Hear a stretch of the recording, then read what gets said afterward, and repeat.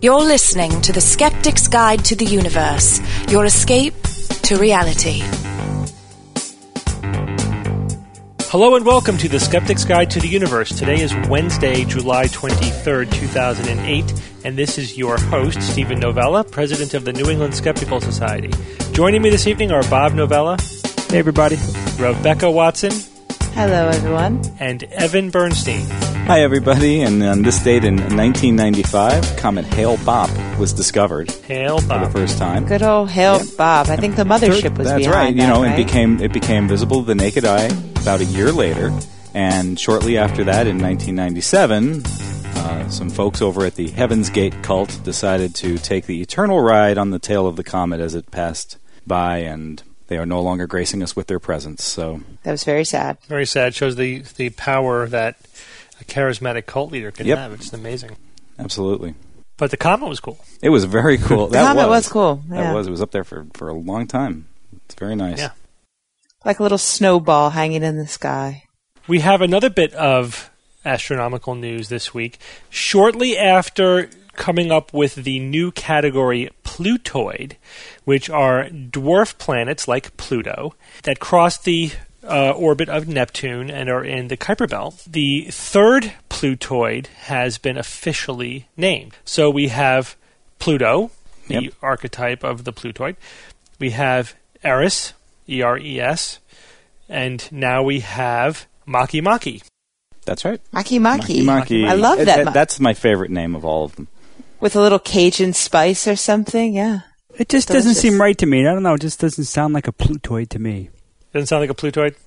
Well, they did get away from the Greek mythology, and this one is Easter Island mythology, the creator god, I guess, of the Eastern Island mythos. So they did break from the classic Greek. They did. I think that's all right. But they are still embracing mythology with the naming of these bodies that they continually find. I guess more for tradition, I guess, than any other reason. Yeah, that's cool. I think it's a good system to use for naming heavenly bodies. Sure.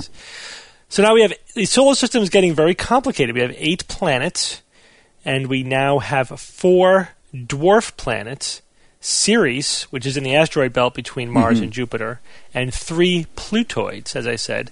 Pluto, which has one moon, Charon, Eris, which has a moon, Dysnomia, and now Maki, which doesn't have a moon as far as I understand. As far as we know. But, and there's going to be more coming down the body. A lot more. There's going to be a lot more. Right. Another 41 discovered objects in the solar system might belong in the category of dwarf planet. And they're also saying that estimates are that the actual number of dwarf planets might increase to 200 once the entire Kuiper Belt is fully studied and explored. It'll take a long time. We're going to have to come up with some new mnemonic devices. I have to start naming them after skeptics. That's my recommendation. That would be awesome. Yeah, I'm okay with that. And scientists, scientists and skeptics. Oh, sure. Yeah. That'll work. A lot better than Disney characters, Yeah, like Pluto. Although that was a very good marketing, I have to say Pluto remains the most popular planet with children. Now, you know how people are kind of upset that recently, Pluto was demoted into the category of dwarf planet. But at the same time, there's going to come a time in which dwarf planets, obviously, are going to outnumber the main planets. So Pluto will be in a majority. We will be in a minority. It's not about the number, though, is it? I mean... It's about size. Size matters. Sorry, Pluto. Get over it. There's a trans-Neptunian object, a TNO, that they've called Orcus. Of all things, but that's a designation. That's not an official name yet. That is a name. No, it's a.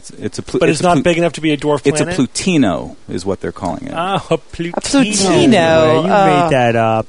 But the name Orcus is a demonic name, if I recall. Is it not? We just had our Skeptic drink contest, and now I kind of wish that we had made a Plutini. Shaken, not stirred.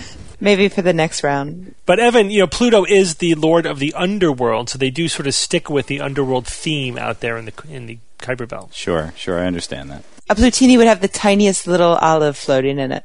Sorry, go on. and lots of ice. Dirty ice. You got to put dirty ice. Yeah, a lot of dirty ice. Yes. A dirty martini. I like this. The next news item has to do with the misadventures of alternative medicine.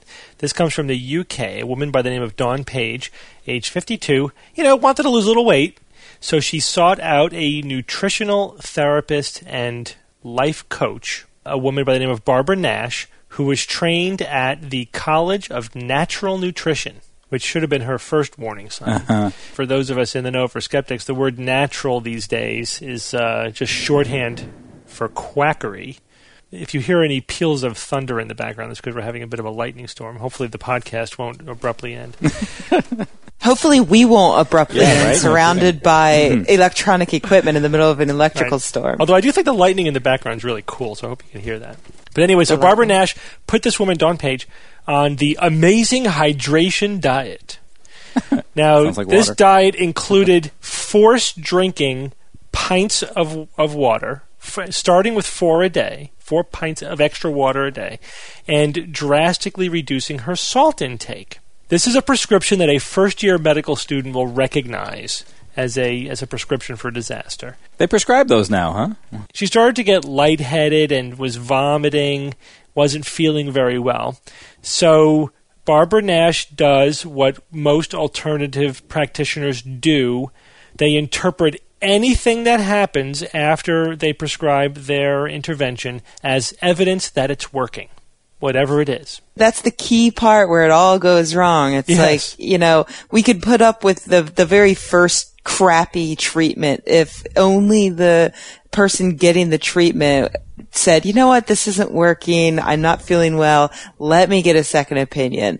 The people who do that live or don't get brain damaged. Right. Yeah. For practitioners, the basic clinical practice, if the patient's getting worse, you got to reassess them. You don't just assume it means that your treatment's working. Oh my gosh. Yeah. Was this person the first guinea pig to go on this diet? No. No, wasn't the on this first. diet, no. No, because this is like standard detox where it's just assumed that more water is always going to be better. You're flushing your system out. Before this has ever had a name, it's been around. Yeah. I know plenty of people who do things like that, but granted, not to the extent of this. And if they start feeling bad, then I kind of trust them a little more to actually stop and go to a doctor. Yeah, I think that's probably where this case went different than most other cases. I think most other people, once they're vomiting and feeling like crap, might not proceed with the treatment. But she went back to the nutritional therapist, and Nash told her to increase her fluid intake to 6 liters a day and reduce her salt even more. Wow. And that caused her to have a seizure. I couldn't even read the whole article in one go. It was skeeving me out so much. Yeah. So again, this is the kind of thing that basic kind of physiology, sort of first year medical student stuff. You'd realize this is just incompetent. This is what you would do if you're trying to kill somebody. You drive down the sodium to dangerous levels. Our bodies actually need sodium. And all the electrolytes, actually chloride, whatever, to be within a fairly narrow range in order for the physiology on the cellular level to work out okay for your brain and your heart and those kind of important organs to work really well. So when the sodium gets too low, one of the things that can happen is you can become delirious, first of all. You also can have a seizure, and that's exactly what happened to her. She apparently had some permanent brain damage as a consequence of her very low sodium and her seizure. It's not clear from the documents that I have, from the news reporting, exactly how that happened, what the mechanism was, but it's certainly plausible. So then she, of course, sued, or her husband sued, the nutritionist, and the news that's being reported now is that they just won an award of £800,000, which I understand is real money. I really wish that in addition to that they could, the nutritionist could face some kind of criminal charge for this, because it seems like negligence or endangerment or some fancy term for you like effed up stupidity and hurt someone. Yeah. Yeah, I mean, you have to be careful prosecuting malpractice as criminal. I mean, you need something more than just malpractice. Like, it has to be depraved indifference or reckless endangerment or something more, which this may rise to that level. I'm not disagreeing with that, but you do have to think that, just from legalistic terms, what is it beyond just the incompetence that you'd be prosecuting criminally. But this is a symptom of a broken system, right? This is not, and the BBC report on this did a very good job of not just reporting this case, but putting it in the context of this is a broken system of regulation in the country. So she got a degree from the College of Natural Nutrition. She was allowed to practice.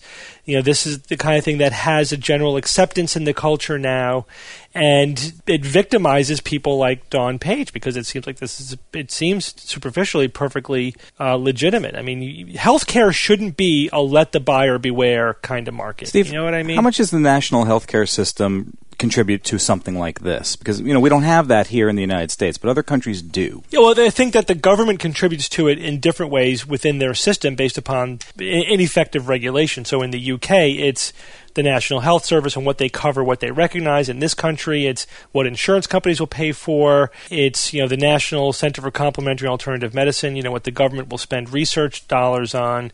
In whatever the system is, the regulators do have a lot of power over what gets recognized as legitimate.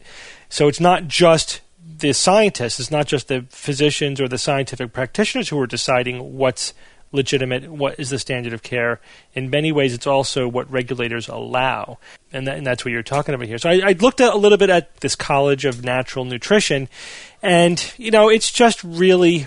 I mean, you could be reading a psychic's website. I mean, you read it, and it's the standard kind of new agey, natural philosophy stuff, really, really squishy. They say that their philosophy is they want to empower their patients. Yeah, that's pretty standard alternative medicine jargon now. We're going to empower their patients with the knowledge of how their current health picture has arisen over their lifetime and previous generations. So they want to show them how to, support their own healing with nutrition and so-called naturopathic techniques. It's all very evidence and logic and science-free. It's just all the feel-good, new agey stuff. And it's unfortunate that they get to attach the label nutritionist to this kind of stuff because nutrition is a legitimate medical science, biological science. But now it's just completely overwhelmed by this kind of alternative nonsense. And this is the result. And this is not an isolated case. I've actually, I don't see a lot of this kind of stuff. I've personally seen 2 cases of this. Neither patient suffered permanent damage because they got admitted to the hospital and we knew how to treat them. But I've seen patients with seizures and acute delirious states because of wacky nutritional advice they got from either the guy at the health food store or some nutritionist following this kind of philosophical stuff. This is going to get a lot worse before it gets any better. I mean, how far can this go? All the way, Bob. It's really can. What's it going to be like in 5 or 10 years? I think we're just going to be... We're on our way to finding surrounded by this crap. It's going to be bad. They also often have the media on their side. I mean, Steve, like you pointed out, not in this particular case of this article, so it would seem, but more often than not, media is on the side of alternative medicine. Well, it's the dog bites man. Alternative medicine for a long time was the dog bites man story. Oh, this fringe treatment is now being accepted or may seem to work or whatever. But now I do think this is one of the turning points is that, well, maybe there's charlatans after all is becoming kind of the dog bites man story. So the BBC actually did a good job, of reporting on this. So I think I'm seeing more of that now, that some reporters are getting a bit more savvy. It's still probably in the vast minority, but at least occasionally you'll encounter a savvy reporter who kind of sees that it's okay now to say that this is all bunk. Every candle in the dark helps. Yep. Especially when you have like a sexy actress or something who is advocating for the side of good for a change. That's right, and this takes us to our next news item. That was a very nice segue. I had a dog named Segway. The next news item has to do with Amanda Peet, who is an actress, Yay. Primarily a television actress. I think she's done some movies too. Yay, actress. Yay, Amanda Peet. So she put out a video and did an interview where she said that when it came time to make the decision whether or not to vaccinate her children, that she did the research, and her brother-in-law is a pediatrician, so that really helped. And she's found that vaccines are safe, that they protect against infectious diseases, and that all the hysteria about a possible connection to autism is not based upon evidence. So she decided not only to vaccinate her kids, but to come out and say, this is the right thing to do, this is what I advocate, that we shouldn't be afraid to vaccinate your kids. And she also said that parents who don't vaccinate their children are relying upon those other parents who do, like parasites. She used the word parasites. She got a lot of flack for that. She apologized. She did apologize, which, Should she have? I don't know. I think so. She apologized by saying that term was divisive, and it's pretty inflammatory. But then she backed up why she said it. She's absolutely right. Yeah, that's the way to do it. Yeah, which is fine. She didn't back down from the point, which is that when you get to over 95% of a population vaccinated, you get what's called herd immunity, which means that a virus or an infection can't really spread from person to person because they're too few and far between. That's herd immunity. If you're one of the unvaccinated, you're relying upon herd immunity, which exists because all the other people are vaccinating. And that is kind of a parasitic thing to do. But here's the thing, that there are some people who cannot be vaccinated, some children, for example, who cannot be vaccinated because they have some underlying illness, and they can't tolerate the vaccines, or they won't respond to the vaccines. So they are dependent upon herd immunity. Mm-hmm. But if enough people voluntarily forego vaccines to the point where it drops below the level where you need herd immunity, then you start to get outbreaks. Then the virus can spread, and this has been happening. We've been having measles outbreaks in this country. The UK has it far worse than we do because they don't have as high vaccination rates as we do. And this is a direct result of the fear-mongering from the anti-vaccination crowds. The other thing that some of the anti-vaccinationists say, trying to be logical, I love it when they try to be logical, it's so cute. They say, what if vaccines work, then you're vaccinated, and it doesn't matter if other people are vaccinated. In other words, herd immunity doesn't matter if you are vaccinated. And if it doesn't work, then nobody needs to get vaccinated. So then there's no argument. But they miss a couple of points. One is that, as I said, there's a vulnerable population who can't be vaccinated. But two, no one said that vaccines are 100% effective. So if vaccines are 95% effective, that's still really, really good, and that's enough to get to herd immunity so that there's not going to be outbreaks. But if you don't have herd immunity, the 5% or so of people who didn't mount a sufficient immune reaction to the vaccine and don't have immunity from the vaccine are going to be vulnerable to getting infections. So, and those are innocent bystanders. They did everything they were supposed to do. They're just unlucky and not reacting well to the vaccine.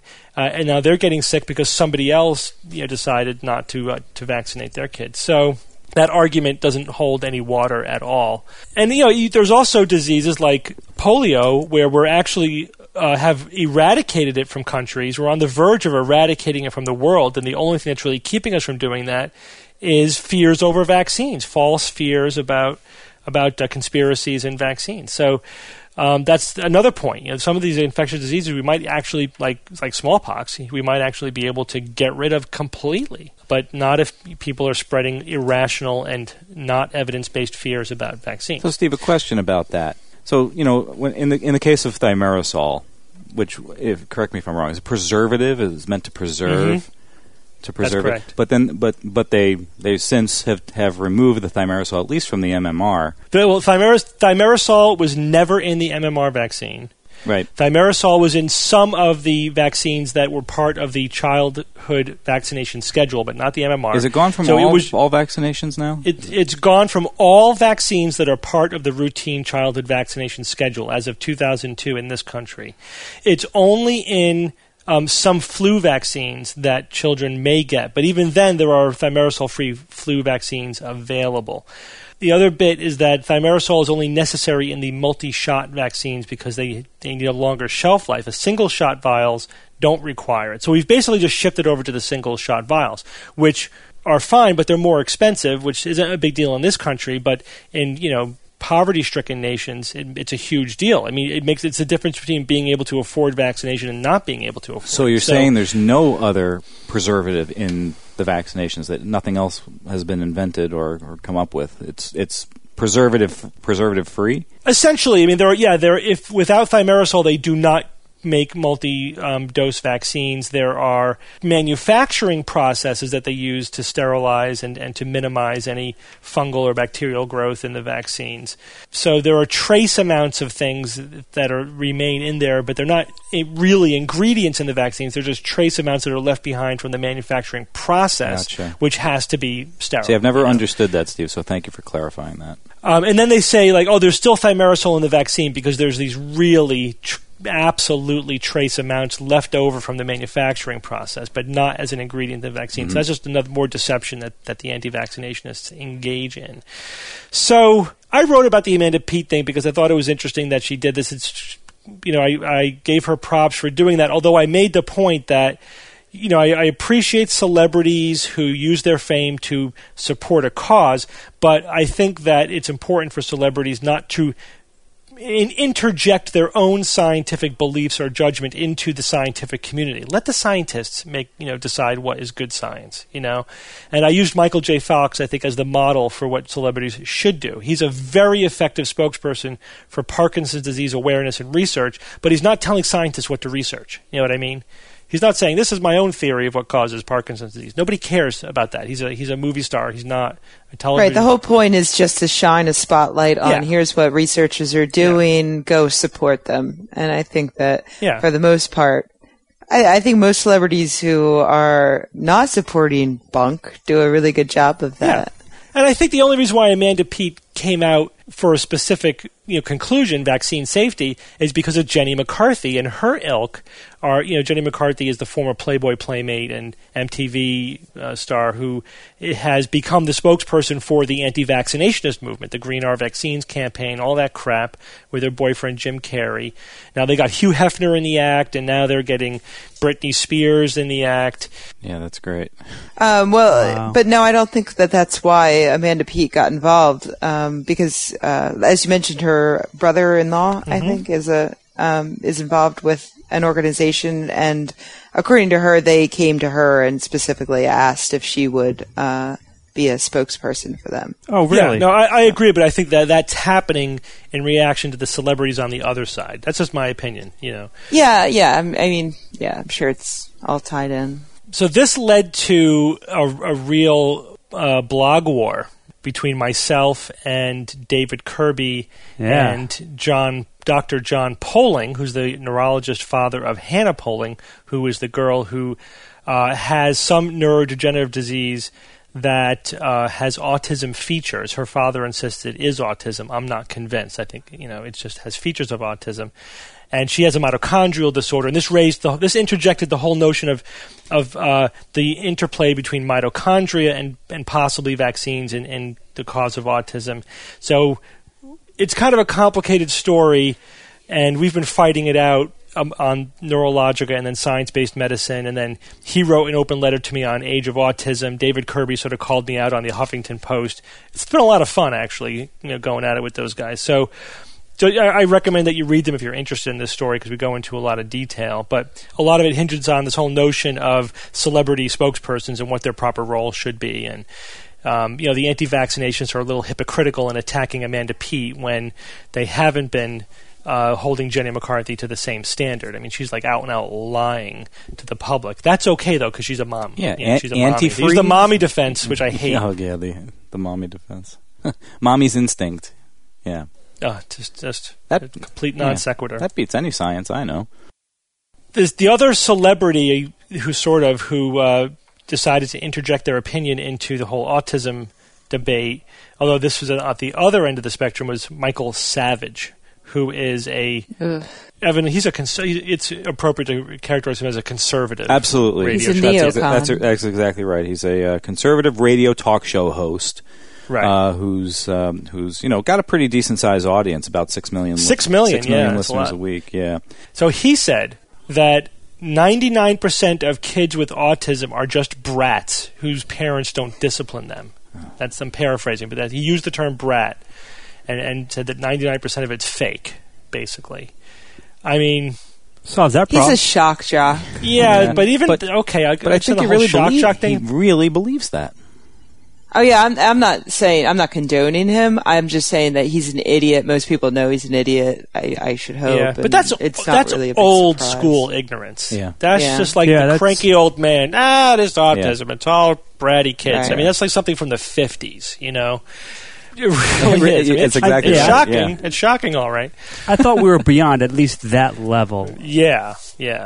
So it was tough. I mean, he got a lot of flack for that, and then he the following show he kind of backpedaled, but he really, I thought, very deceptively tried to defend himself by saying, "What I really meant was I'm very much in favor of these kids, and I don't want any resources being taken away from them by those who are those parents who are faking it to get like disability and to get services." It's like, no, that's not what you said. You said 99% is fake, and that it's just bratty kids. Mm-hmm. It was kind of a lame defense. And he used a lot of arguments that sound a lot like what I call mental illness denial, like saying that there's no objective test for it, it's based upon, clinical features. Well, yeah, so are migraines. It doesn't mean they're not real.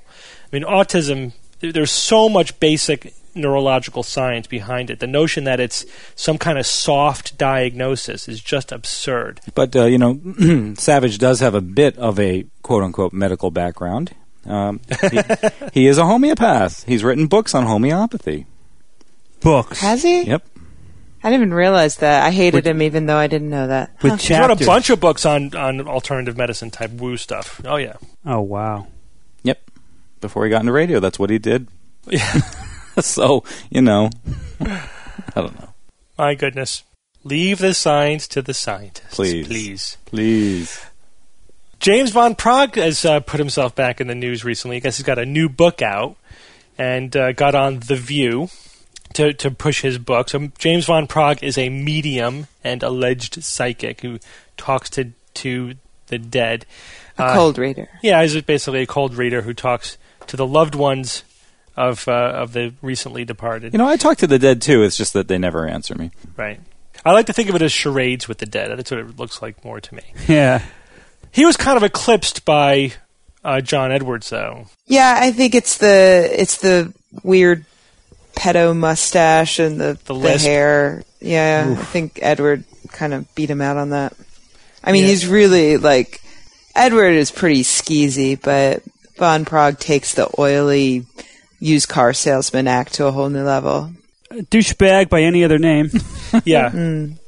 Yeah, and yes, everyone, that was a personal attack, so you can write that down in your the pedo mustache logical fallacy book. Yeah, no, we're not saying that, but that's not why he's wrong. It's not saying he's wrong and the psychics are not real because he's a douchebag. We're saying he's wrong, and also he's a douchebag with a pedo mustache. So get this. So after the day after he was on, Barbara Walters tells this story. He says after the interview, and when the interview was over, so the cameras weren't on, Van Praagh came up to her and said, "Can I talk to you for a minute?" She's like, "Oh yeah, sure. Just we can talk." And he said, "I see your energy that because of your energy that you have problems with your lower back and with your blood." And Barbara Walters, who actually reacted in a quite skeptical and savvy way, said, who doesn't have lower back problems? I mean, you go up to a 70-year-old woman, or I don't know how old she is, but she's an older woman, so you have lower back problems. Mm-hmm. Talk about your high probability hit. Plus, that's true. Plus, it's also, I think, pretty well known that when she was younger, she had, I think, some major. I think she had to wear a brace and stuff, so she had some major sort of problems in that. I think it was with her lower back, and that's out there. That's well known. So right. So either it was a hot read, he knew that, or it was just a really high probability cold read. But then he followed up the blood thing by saying that your white cells are elevated. A specific claim. Very specific. It's one of those deceptively specific claims. That's right. So Barbara Walters said, "This is crap, but let me go to my doctor and check it out anyway." And they did blood tests, and everything was normal. Her white count was normal. Everything was normal. So she was talking about what a prick Van Praagh was for talking to her, making her worry about her health when it was all just a shtick. Although she didn't use that word. No, she didn't. But that's what she said. That, listen, he was doing this shtick on me, and that's a terrible thing to do to make somebody worry about their health. Yeah. Let me tell you about the white blood cell thing for a second. So this is how you know that guys like Praagh and Edward are consciously doing what they're doing. This is cold reading. White cells are frequently elevated above the normal range for no specific reason. There's a lot of variability in the white cell count. You could have the sniffles and your white cell count will go up, or it could just be high. I mean, I look at blood tests, blood panels every day. Half the time the white cells are a little elevated, and who cares? You don't pay that much attention. It's the kind of thing that in isolation you don't pay that much attention to it. So again, it's kind of a high probability hit. It's one of those things that you might think naively, if you weren't a physician, you're not used to looking at blood work, you would think, wow, that was really specific. And look, it was elevated. And that would be very impressive. But, to somebody who's in the know, you realize that that's a really non-specific, very high probability hit. So that's exactly the kind of trick that mentalists use. Yep. Exactly. And it's a totally scumbag thing to do because it's, again, as Walters correctly observed, because you're scaring somebody about their health, Right. So not only is he a con man, he's also unlucky. Well, at least in that case. Now, do you think this might be because I have not known Van Praagh to make specific claims about the state of a healthy person before or whatever, just make any kind of technically a health claim. Do you think he's trying a new approach, maybe to recapture some of his maybe faded past glory, and try this new shtick out and try to see how far he can take it and try? Well, he's probably done the health claim thing before. Yeah, but have we seen it much on TV and other places? Not that I've seen. No, he's been primarily a medium, but it's all cold reading. It's I mean, that's the thing. It's all lumped in with the same stuff, and if one's not working and he can switch to another, it's not that big of a deal. I always wonder, how much they think about whether or not they'll be held accountable for something that's being filmed when they make medical claims. I know Sylvia Browne gets away with it far too often. I feel like she should probably be prosecuted in some way for giving out medical advice when she's not a doctor. Yeah. They used to do that, You imagine the good old days when people would get prosecuted for practicing medicine without a license. It almost never happened. Well, yeah, I mean, in the good old days, she'd be, crushed to death under stones as a witch. But the good old days. That was a little joke. We're not being serious there. This is what I suspect with this episode. I think that his calculation was that he would give her this little cold read about her back and the blood count. If it missed, he lost nothing. It was off camera. He wasn't committing himself to anything on camera. That's true. If he hit and she bought it, then the next day she would be amazed at how he did this. He would get another day of free promotion out of The View, in a very positive, glowing light. Absolutely. So it was kind of to his thinking, a very low risk, very possibly high yield thing to do. But it backfired on him because Walters was just one notch too savvy for him. She's spunky. Plus, he got unlucky. He was disappointed in Barbara's response to his failed and her misinterpretation of his. She didn't misinterpret anything. Yeah, he tried to that's what he claimed. Too. That's what he claimed, that she's misinterpreting him. Okay. Yeah, because high white blood cells. That's so easy to misinterpret. If Jay were here, Jay has the night off. But if Jay were here, he would say that Van Praagh said what she said was very, very hurtful and mean and nasty, which is actually what he said. That was a good impression of Jay doing an impression. Yeah, thank you. One last quick news item, because again our inboxes were flooded with this one. It is kind of funny. We talk a lot about pareidolia, a lot of Jesus or Mary sightings on toast or tree bark or whatever. Well, this is the first time I've seen one on the Muslim end of things. I guess that's because you're not supposed to have an image of Muhammad. So I guess but that's not true. There's a Muslim one just a few weeks ago. Yeah. In Denmark, there's been cartoons recently about. The thing is, so this is Allah meat. It's meat that people say meat which looks moldy and gross and weird. I guess it's gristle or something. They called it gristle. Yeah, and it spells out the name of Allah. And the thing is, this has happened before, and you're right in that it doesn't happen with Muhammad because nobody knows what Muhammad looks like. Because you're not supposed to.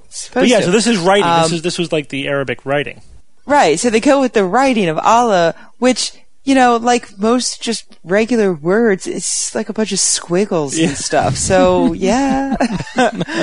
Yeah, no, I mean, to us, of course, it looks like a bunch of squiggles. But no, I'm saying like any word is just a bunch of squiggles when you think about it. Yeah. So it's like, yeah, of course.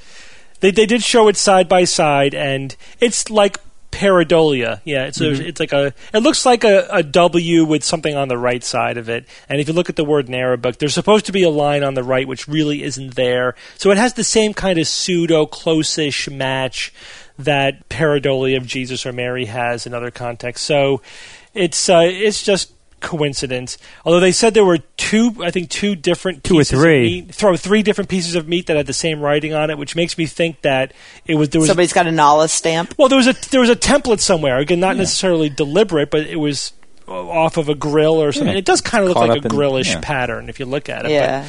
But that's an easy enough explanation for that. But some Islamic scholars were consulted to help us interpret this, and they said they all commented that it was a sign to show that Islam is the only true religion for mankind. Yeah, it's obvious. Like, if Allah wants to let us know that it's just him and only him, I mean, obviously he's going to stamp his name on a piece of crystal in Nigeria. Right. Just makes sense. There it is. Duh. Yeah, if I wanted to convince the world of what the one true religion were, and I were all powerful, that's exactly what I would do. That's why I keep carving my name into desks, just to let people know. I like how they consulted some doctor. Why would they be able to interpret this?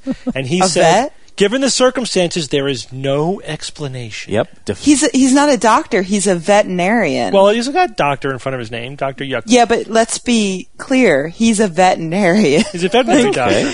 That's a doctor. Not that not a medical doctor. Just as smart as anybody else, but it's just that for some reason that to me is it's not like this funnier. is a piece of human flesh, it's a piece of animal. That's true. So you bring in the vet meat, to talk about it. That's a good point, Evan. But the point is, there is no doctor of anything that's qualified to interpret this. There's no doctor of Allah meat? Unless you're a doctor of psychology. How about doctor psychology? Or psychology. They should have called Richard Wiseman in. Yeah, there you go. A doctor of pareidolia. Or a doctor of tattooology. Pareidoleologist.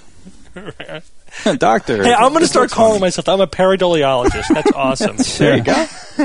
I'm Dr. Stephen Novella, pareidoleologist. And everyone Haven't would be I like, seen you before? No, I get that a lot. Impressive. I get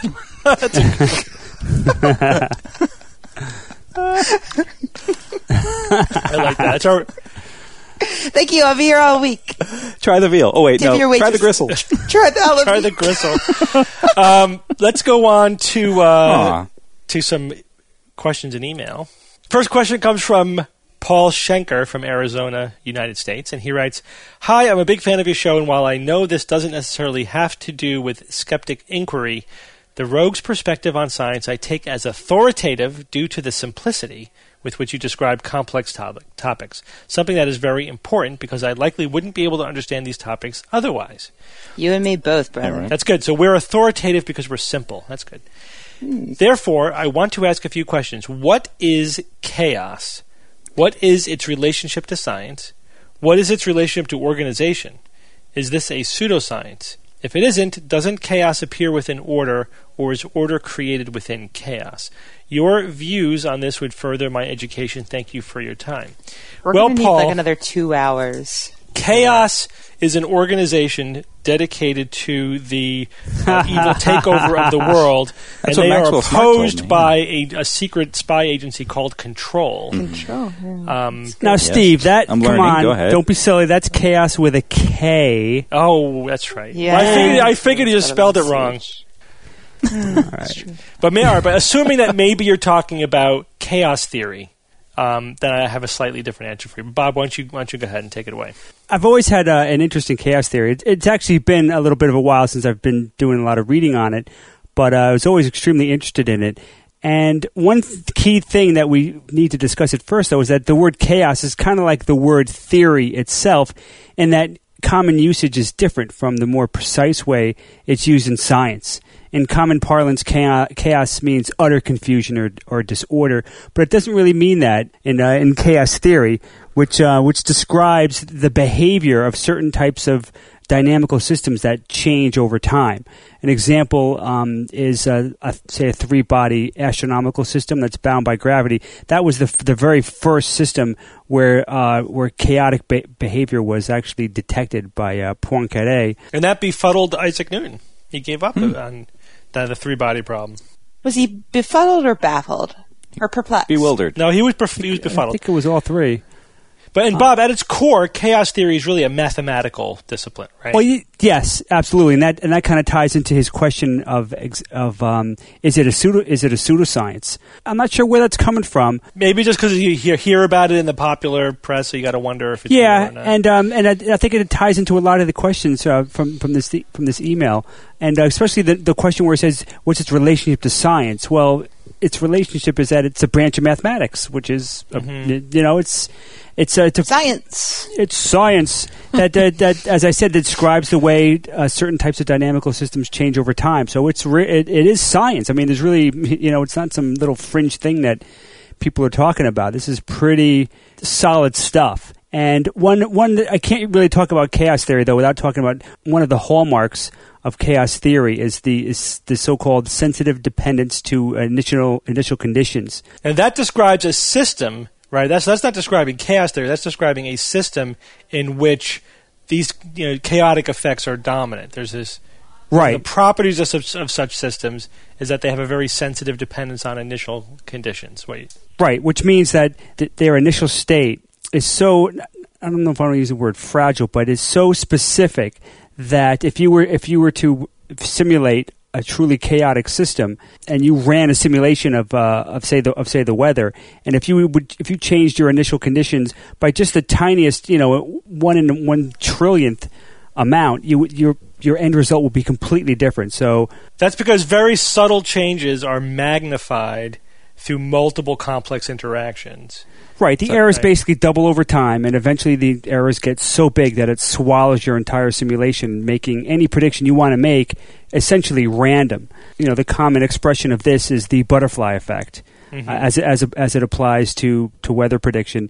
It's so sensitive that a butterfly in Texas flapping its wings could cause a tornado on the other side of the world a year later, type of thing. I mean, that's how exquisitely accurate you'd have to be. You'd have to account for a butterfly flapping its wings in order to predict that tornado on the other side of the planet a year later. And that's why we'll never be able to predict the weather beyond a certain number of days. Because you cannot have infinite precision, then you cannot predict beyond short term any chaotic system. It's impossible. So right. even in a billion years, with full blown mature nanotechnology and singularity in full swing, we're not going to be able to predict with high accuracy, what the weather's going to be like in a week if we don't have weather control. Right, weather control. I was going to bring that up, Bob. That would be a way of sort of cheating the system. His last question actually was interesting. It was a good question, and it really got me thinking. And it took me a little while to realize what the answer was. Does chaos appear within order, or is order created within chaos? And I kind of could think of a reason to support each one of those ideas at first. Both. And then I hit upon an interesting way to approach it. I typed in Google order from chaos, and I got 164,000 hits. And I typed in chaos from order, and I got 2,000 hits. So I was thinking, maybe it's the first one. But then it hit me that it's a false premise. That question itself stems from the colloquial definition of chaos, that it's random and crazy, but chaotic systems are not random. They are deterministic. They are completely specified from their initial conditions. It's just that we can never, in principle, know what those initial conditions are. But I interpret that a little bit different too. I thought order from chaos is like the relationship between weather and climate.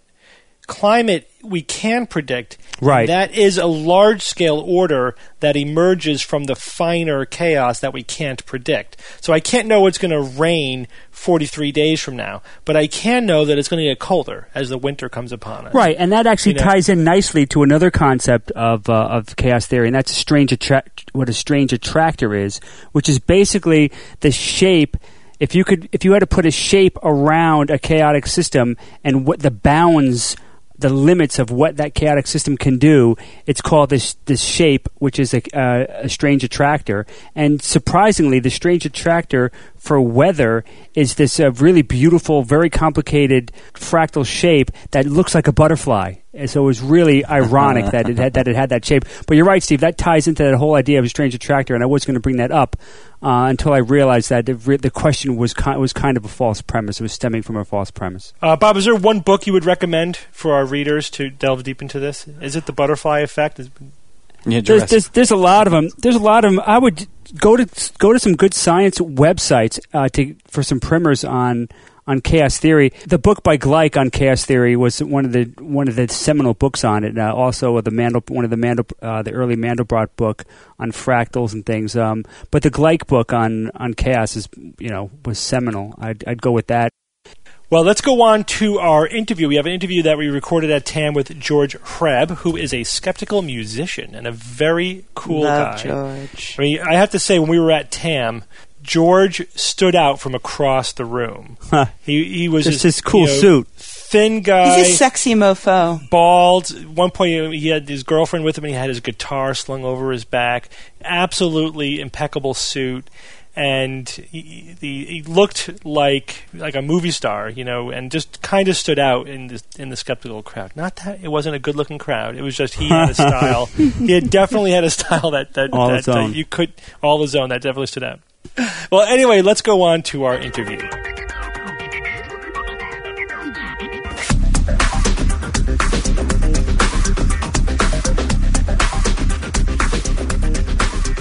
Well, we are sitting here now at TAM 6 with George Hrab. George, welcome to the Skeptics Guide. Nice to be here. Nice to see everybody. Thanks so much for talking. Good to see you. You are a dapper fellow. I have to say that you're one of the best dressed skeptics here. Yes, but that's kind of like saying I'm the smartest drummer. Not exactly that. World's tallest midget. It's not the best. Skinniest kid at fat camp. Right. So, George, you are a skeptical performer. Yes. An author and podcaster. Yes. Tell us a little bit about what you do. I'm a musician by trade. My day job, I call it, is playing drums for the Philadelphia Funk Authority, which is a 9-piece funk band out of Philadelphia. We play corporate things, festivals, private events. The most fun you can have playing music is it's all 70s soul, R&B. That's my favorite. It's, James Brown, Earth, Wind and Fire, Stevie Wonder, all that fun stuff. That's my day job. Yeah. That's what I do going to work. In my spare time when I'm not doing that, I write music. I've recorded 5 albums. I wrote one little silly book, and every week I do a podcast called The Geologic. There's this thing called podcasting. I don't know if you guys have heard about this. That sounds interesting. Really cool. You should check it out. Flash in the pan. Tell us about your show. It's sort of a collection of silliness. And a few years back, in college, I had done a radio show because I think that's the rule. When you're in college, you have to do at least one radio program. I did that, and it was sort of a talk show mixture weirdness thing. And Lehigh University, I live in Bethlehem, Pennsylvania. Lehigh University has a community radio program. In the summer, local community people can do programs. And a fan of mine, a guy who had seen me perform my own material, said, "You should do a show." Figuring I would do a music show. I thought, instead of a music show, which everybody else does, why don't I do something like what I did in college, which would be sketches and observations and just stuff. So I kind of did that. That ended up being like a laboratory for what the Geologic Podcast would become, the bits that worked or didn't work. Got kind of coalesced from the 3 hours once a week down to the 45 minutes to an hour once a week. Now the show is a combination of sort of me doing crappy versions of Stan Freberg sketches, sort of my modern reinterpretations. There's skeptical material.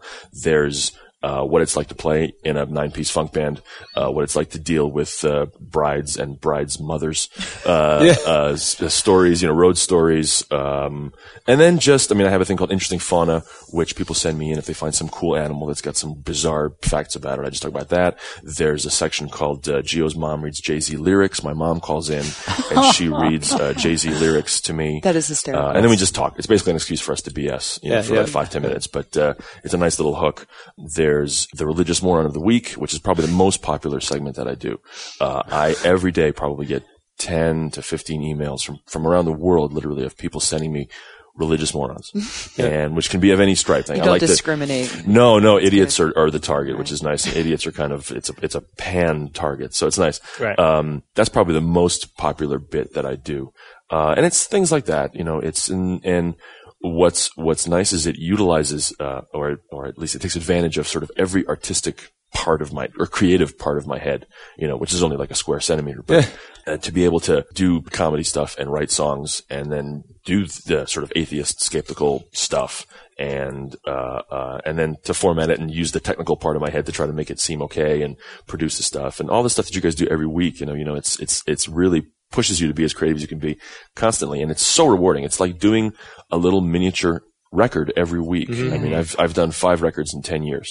So it's, averages out to what? 1 every 3 years. I'm not good at math. I'm not Something sure. like that. Yeah. Anyway, which is so rewarding, but, there's such a huge span between the production and when the stuff comes out and the people's response to it. Here, every week, Wednesday night, like you guys know, you do it and, a day goes by and then you get responses right away. And it's such a satisfying creative process. Yeah, and you do such a fantastic job. I love your podcast. Thank you. And your music, when I heard Brains, Body, both, There you go.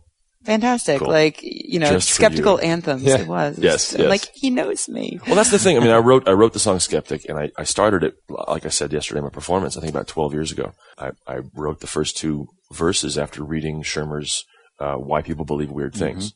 I read this book. I was in London with a friend of mine and was waiting for him to come and I had my little notebook and I just started writing kind of the first verses of it. And to think, 12 years later, I'm getting handed a little plaque from the James Randi Foundation, thanking me for being part of their meeting.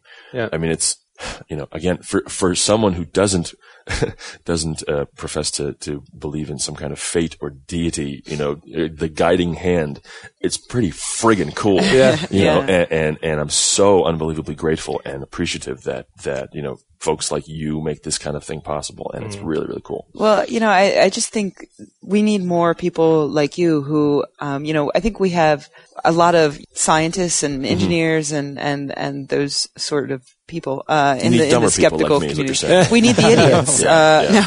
I'm volunteering. Yes. We need the artists. We need the artists. Yeah. We need the creative thinkers because not everybody is going to be picking up Skeptical Inquirer. Mm-hmm. Right. But they are watching YouTube and you have to bring it into the culture more. You look at the popularity of Mythbusters. Which is just. I remember first seeing the show Mythbusters. I think it was like a pilot episode that they ran at 3 a.m. on a Tuesday, which is my prime time because I'm always up, at that time.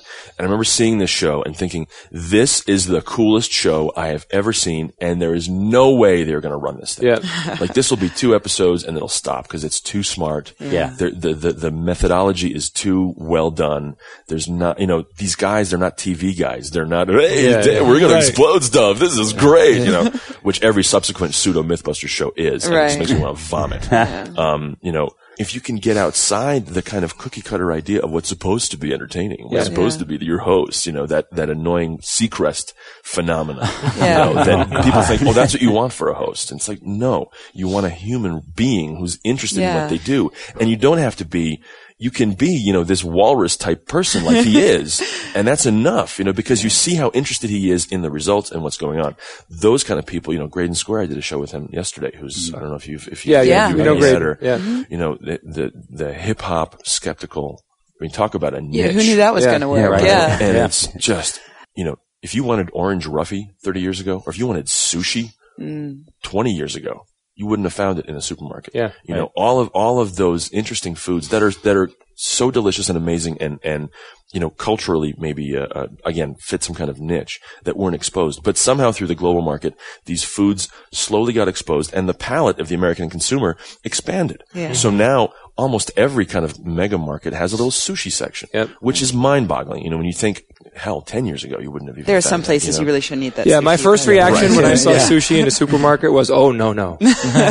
But then you try it eventually. Yeah, but then you wander in at midnight drunk and you say, "That's actually right. pretty I mean, I'm a Wegmans freak. I don't know if you guys know Wegmans. I mean, it's sort of a Northeast thing, and they have an amazing sushi section. You know, but I'm always struck that if I want to find some kind of Ethiopian flatbread, you know, I might be able to, you know, as compared to 10, 15, 20 years ago. Yeah. And I think it's the same exact thing that can be relayed to entertainment or skeptical programming or things like that people don't know what they like or what they could like. Right. And if they could just get a taste by, you know, you initially have, again, to drive the sushi metaphor into the ground, but you have that initial little place that serves sushi somewhere, and they have their loyal following that then bring friends in, and it kind of spreads out, and you get that, you know, sushi critical mass, you know, and which is what I think we're heading towards. Again, you see, like, I think Shermer said this yesterday, you look at, you know, you go to Borders or Barnes & Noble, and for the first time you have an atheist section. Yeah. It's like, yay. Yeah. You know, I used to stand in front of the spiritualism section, which was, you know, 30 feet long, and the science section that was 6 feet long, and just cry. I know. I judge bookstores by their you know, and hey, whatever sells, you can't blame them. Yeah, you know. But okay, it's slowly going, and you see if people are exposed to it. I mean, and it's everything. I think it's the same experience that we all went through at some point, whether it was 10, 15, 20 years ago, when I found Shermer's book, you know, 12 years ago, and thought, oh, this is like a movement. Yeah, there's something actually out there. Yeah, it's like, look what exists that I had no idea about. Yeah, there's other people that sort of think the same thing. And to walk in the halls here and see everybody with these blue badges that we all have to wear. Oh, yeah. And that you can, I mean, it struck me Thursday as I was walking, I felt like a trout. I was walking against the tide because I was trying to get to the last little bit of coffee that they had still at the breakfast, and everybody's going towards the main thing. And it just struck me. I said, there's almost 1,000 people here that philosophically we probably agree 90%. Yeah. You know, which just never happens. You know, you walk into from all over the world too. That's the thing. Yeah. You know, I'm meeting people from Holland and from Australia and Japan, and it's so encouraging. Yeah. I mean, it's still a pretty small sample in terms of 1,000 people. But we're in the right direction. I mean, we're in the right direction. Yeah. You know, the interesting thing about when I come to TAM is this is my second year. I find that everybody basically, like you said, there's a commonality in the thinking. Everybody is really friendly, very, very much into learning. You know, there are common things here that I'm actually really surprised. You know, and you'd figure there'd be much more of a variety in 1,000 people. But the overall attitude is, let's learn, let's talk to each other, let's have a good time. Right. And I'll say it again, we were talking earlier, I'm really, really wished I caught the show last night. Tell us where we can hear your music. Tell us where we can see your website. Sure. If you go to geologicpodcast.com, that's my weekly show. Also, georgehrab.com. It's HRAB. And all my albums are available on iTunes. You can also go to cdbaby.com if you want the actual physical album. What I kind of pride myself on is my physical albums are sort of events in of themselves. They're gorgeous. In this digital, thank you. In this age of digital downloads, to encourage someone to buy an actual physical CD, I think it has to be a little bit extra special. Yeah, that's right, so packaging to me is real important. In the last record, in Terabang, it comes with a 26-page booklet. In the middle, there's an essay about the theory of relativity and how the theory of relativity just kills me. And Phil Blaze trying to bust yet another, you know. Yes, thank you for noticing that, Philip. Just because your interview got crashed doesn't mean you have to do it. No, crash away. Crash away. George, what's your favorite thing that you do now? Is it the podcasting? It sounded like it. Yeah, I think so. I don't know. I mean, it's what I'm doing at the time. I mean, last night I could have done a 7-hour show. Yeah. Because it was just exactly. And people probably would have stayed for a 7-hour show. You get the butt-numbing entertainment. But I just, when I'm in the moment and when that Kandinsky idea of flow happens, and you just, you know, and I'm so lucky that I have so many venues to flow. Yeah. Sounds like a tampon commercial. Heavy flow. Awful. Yes. I appreciate my flow, even on the beach. Own it. So my favorite thing is what I'm doing at the moment. You know, if I'm playing drums with a funk band and we're doing I Wish by Stevie Wonder, I want to do that all night. Yeah. You know, whereas, I mean, if I'm being interviewed by smart people that are asking good questions, I want to do that all day. Yeah. So it's what I'm doing in the moment, and I'm very fortunate that I can do all those things. You know what's weird about the internet is, like with video games and just searching the web and everything, there's a lot of people just spending time alone on their computers. Mm-hmm. But at the same time, there's a lot of people connecting to a lot of people on the internet. I mean, and I find that to be wonderful about the internet. I mean, we really do connect. I think we connect in more ways. And it may not be as intimate as sitting around the kitchen table with your family or whatever, but we get to talk to people from all over the world. And yet, in ways, it's almost more intimate. I mean, if you think that, I've done 70 shows, which is about 70 hours of material, that you can sort of literally be in my brain for 70 hours. It's if you a fun wanted place to. to be. Yeah, I mean, hopefully it's scary, whatever, terrifying. I think there's a movie there, being George Webb. But that's why when you do see that person standing 15 feet away, I mean, they know you, but they don't know you. And you don't know them. Right. And it's such a one-way thing, which is such a fascinating thing. I mean, because I tell very personal stories. I mean, I completely tell, very, very personal stuff sometimes that for me, it's the same way that songs are therapeutic for me. If someone upsets me or something, I see something that is very frustrating, I try to channel it, write a song, and then I can kind of deal with it. The show deals the same way, and I try to keep it as entertaining as possible and not get too maudlin. But the biggest responses I've had have been to personal crises. I mean, I wrote a song about losing my dog, that died a couple of years, and it was a year anniversary. He died before I started the show. And at the year anniversary, I played this song. Oh, the response I got to this, because it was a real moment, whatever you want to call it. And in the traditional world of people writing music and people buying albums and everything, it would never happen that way. Oh, no. You wouldn't get the feedback like that. No, yeah, it would be in an album, and it would be 2 years later, and maybe someone at some point would come up and say, hey, I like that thing that you wrote 2 years ago. This was like, I had just finished this thing. It was, and I thought, okay, here's a perfect chance. It's been a year for Oscar. I'm going to play this, and then another friend of mine, she lost her boxer. I had a boxer. It was just the coolest friend. Boxers are nice dogs. Boxers are just the best.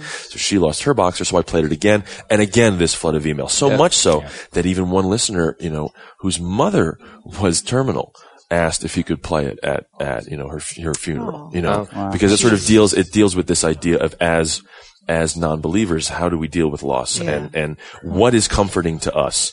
It's very easy to say, hey, he's in puppy heaven. Right. And to kind of comfort yourself with that. And I didn't want to do that. I didn't want that kind of to sink in and for me to even imagine that, Oscar's in a better place. And I thought, what is the thing that I can latch onto? And the thing I latched onto, which then, I couldn't write this song for probably 9 months. I just couldn't find the angle apart from saying, I miss you. And what I figured out was this idea that the only positive thing in not having this afterlife and losing a loved one, not the only, but one thing I could latch onto was that they don't get to miss us. Yeah. That when he's gone, his final moment of sort of being tired and going to sleep is his eternity. He thinks he's going to wake up and go for a walk. Yeah. We have to deal with the shit. We have to deal with the pain and whatever. And that's, and I would much rather have it be on me, and then this idea that, as you lose a loved one, okay, we get to miss them, but they don't get to miss us. I just lost my cat 2 weeks ago. Okay, so I'm so bummed out right now. Yeah, and this took a turn for them. But that's the thing, though. I can't believe I'm crying. No, man, I'm right there with you. Because I start talking about this stuff, and I'm right there with you. And I try to play this tune, and it's I'm right there with you, brother. I'm right there with you. But that's what we have to hang on to. And it's kind of like an atheist in a foxhole moment where it's like, damn it, no, I'm not gonna succumb and think to, and sort of silently say to myself, someone take care of this creature. It's like, no, fuck it. No, damn it.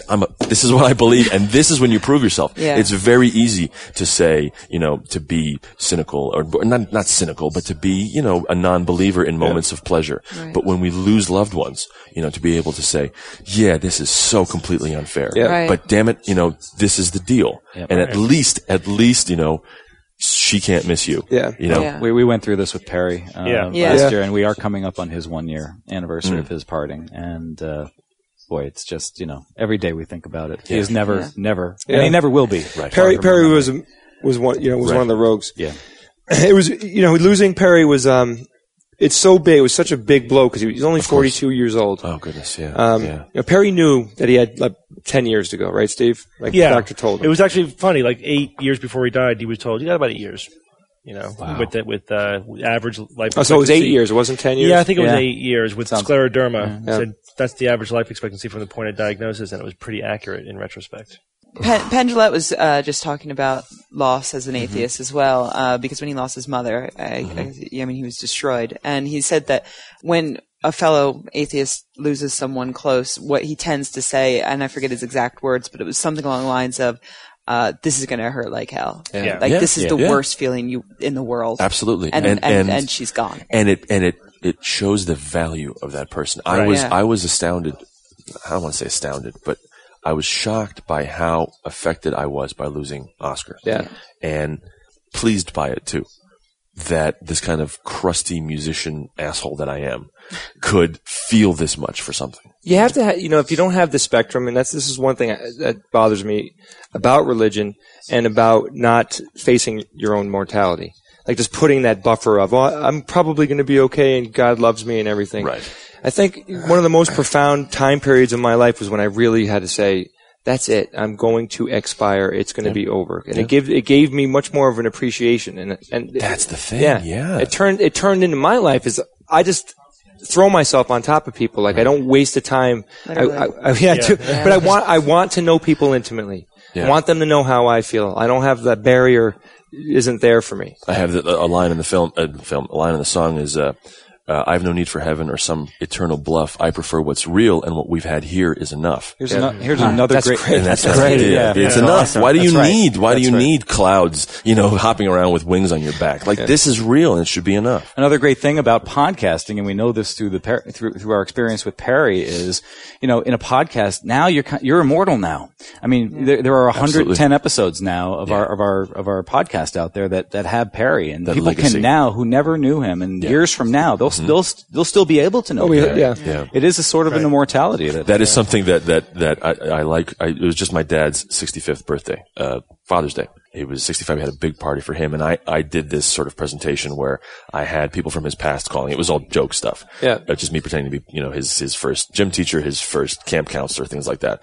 And I wanted to sort of immortalize it, so I put it on the show. Mm-hmm. And now it's like, in a way, it's in a vault, and there it is, and sort of it's there forever. And as things happen, you can kind of immortalize them through this medium, and it's amazing. Yeah, the digital immortality, quote unquote, is interesting and is useful, but there's also just your influence on people. The people that we influence will go on with their lives, and they'll influence other people's. We've made a ripple in the pond that will never, fully go out. That meme, kind of that personal meme that you can spread, hopefully. Right, and George, and I think that you can be particularly proud of, the legacy that you've left thus far, and I can't wait to see what's coming next. What is coming next? What's coming next? Is there an album? Is there another album? Yes, album number 6. My good friend Slough, who's my engineer out of Astoria, Queens, B Sharp Studio, he said, "All right, it's time. Let's go. What's the plan?" I have just about 80% of it written. The last 20% usually is the deadline writing. That you just gotta finish. Let's go. Okay, which I need. So I think I'm going to record probably August, September, and hopefully with the new year, if not before then, we'll have album number 6. I can't wait. We'll have to have you on again when it's coming out. Absolutely. Yes. Please. Plug the hell out of that. Sure. George, this was great. Thank you for sitting with us. Thank you so much, guys. I really appreciate it. Thanks, George. Pleasure. It's time for Science or Fiction.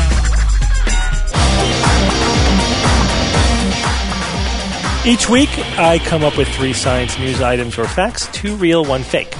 And I challenge my skeptics to tell me which one is the fake. Is everyone ready? Yes. Item number 1. A new study shows that simply educating older patients about the benefits of regular exercise results in improved quality of life and significantly reduces the risk of heart disease. Item number 2. For the first time, astronomers have imaged the accretion disk surrounding a black hole. And item number 3, scientists have discovered a protein in human saliva that greatly speeds wound healing. Rebecca, go first. Okay. I'm pretty sure that human saliva does speed up wound healing because I knew this kid in the 3rd grade. He used to lick his own cuts to gross us out. And it always seemed like it worked. I just wanted to tell that story for some reason. It was gross and I suddenly remembered it. The accretion disk surrounding a black hole, I'm actually not 100% sure what that is. It's the disk of stuff that a black hole is in the process of sucking in. It's a disk of material spiraling into the black hole. Oh, okay. And for the first time they imaged it? Yep. And a new study says that educating older patients about the benefits of regular exercise results in improved quality of life. Simply educating them. I think that sounds suspiciously common sense. I think that perhaps just educating older patients about the benefits of exercise doesn't necessarily have significant results. I think it might take more than that, like actually signing them into a course or something where they're actually moving. And yeah, I think that one sounds fishy to me. I'm going to say that that's not true. Okay, Bob? See, the protein in human saliva greatly speeds wound healing. Greatly? I mean, we've always heard that, right? About saliva and with dogs licking your wound, your a cut or something, or the accretion disk surrounding a black hole. The first time, well, I know the accretion disk, as the matter spirals down the drain of the black hole, it emits X-rays as it heats up. But we've seen that before, but don't know about that one. Let's see. Yeah, simply educating the elderly about the benefits of exercise significantly reduces the risk of heart disease. I mean, are we supposed to swallow that? I mean, what kind of crap is that? I do know that even very minor exercise by the elderly can work wonders. Like I've read of some studies where they had these octogenarians doing like lifting weights. You know, it didn't matter that they were like 10-pound dumbbells, but they literally tripled their strength in just a small amount of time. And when you're that age, it can mean the difference between being able to, you know, carry the groceries in the house or, you know, sitting in a chair most of the day. So the benefits are huge, but just hearing about it, I mean, what the hell? How the hell are we supposed to buy that? So that's got to be fiction, I guess. Jeez. Okay, Evan?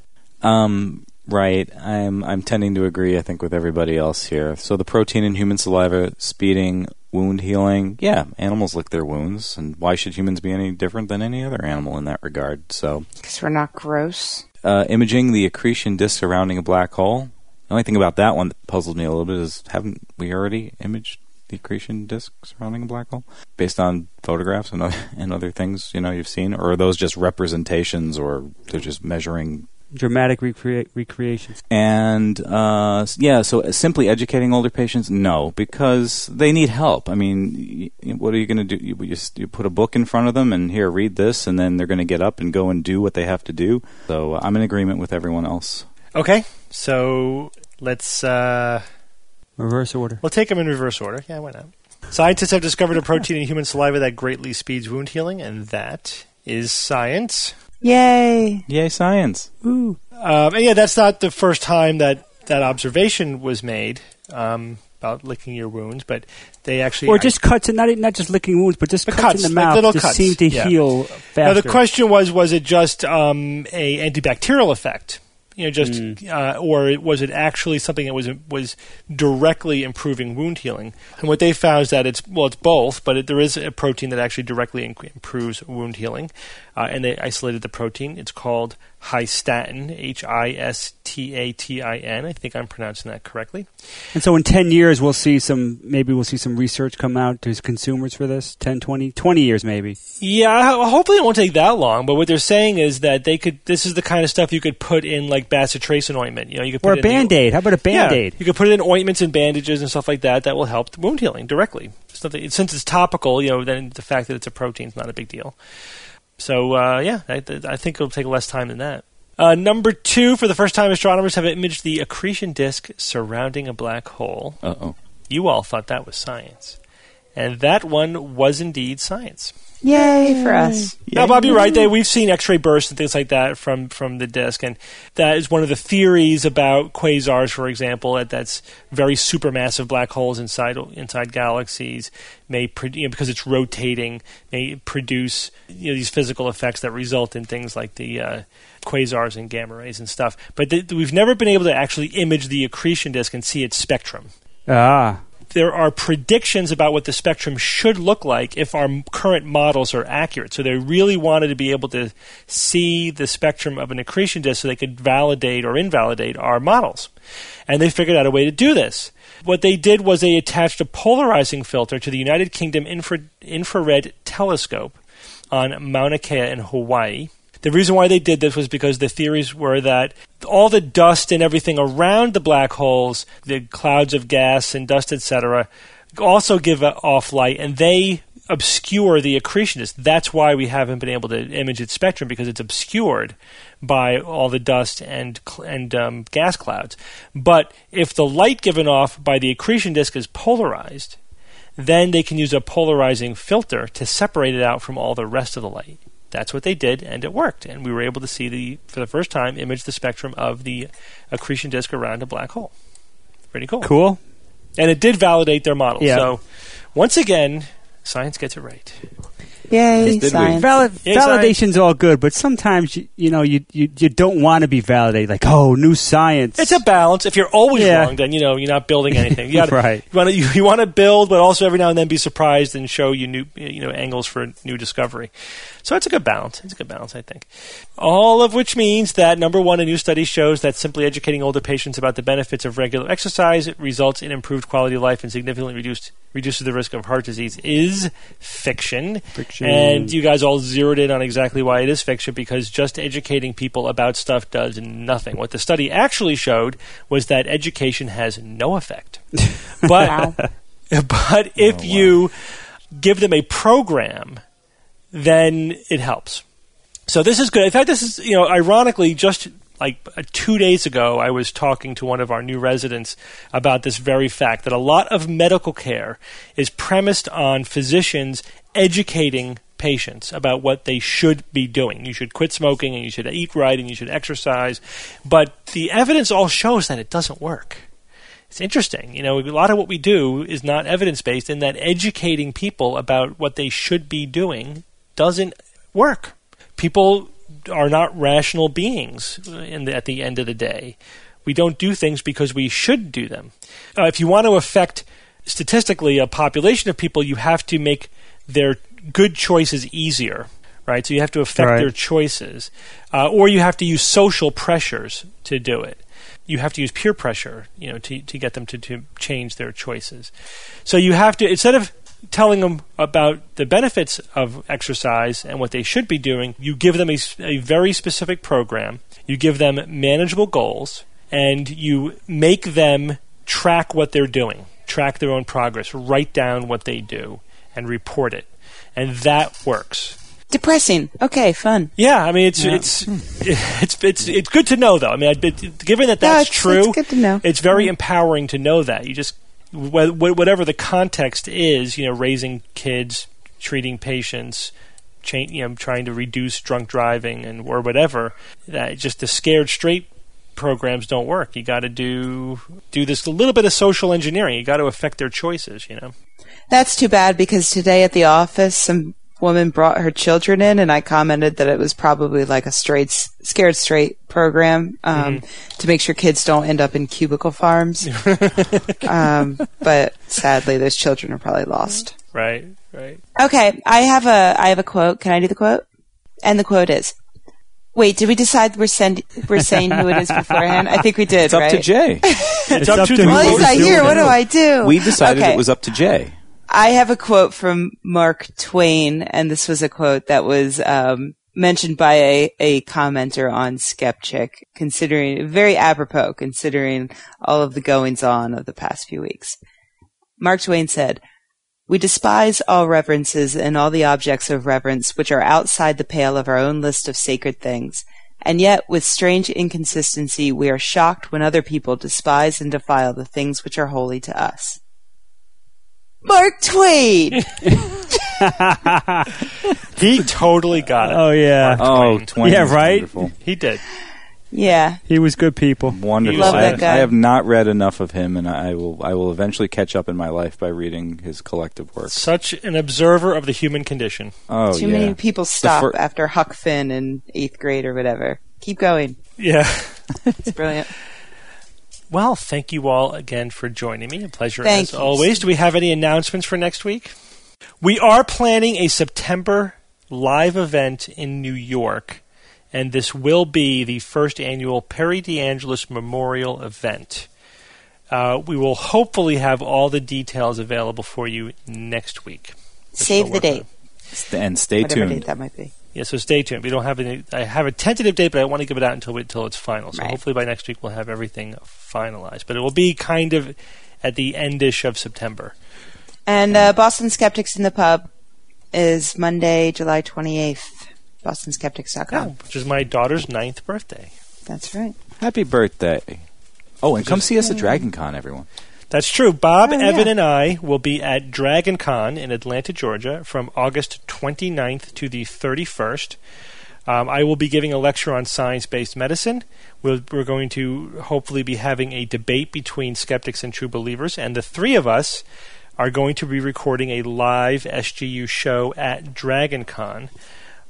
I was also asked to announce that Dean Cameron is doing his show, The Nigerian Spam Scam, Tuesday, July 29th and Wednesday, July 30th at the Reno is Art Town Festival in beautiful Reno, Nevada. Check it out at renoisarttown.com. So thanks again for joining me, everyone. Thank you. Surely. Thank you, Doctor. And until next week, this is your Skeptic's Guide to the Universe.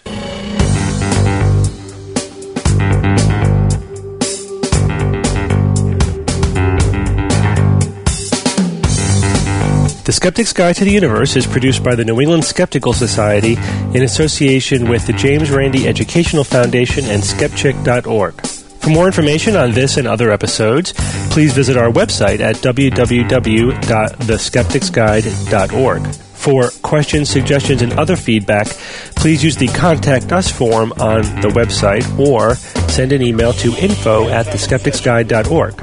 If you enjoyed this episode, then please help us spread the word by voting for us on Dig or leaving us a review on iTunes. You can find links to these sites and others through our homepage. Theorem is produced by Kineto and is used with permission.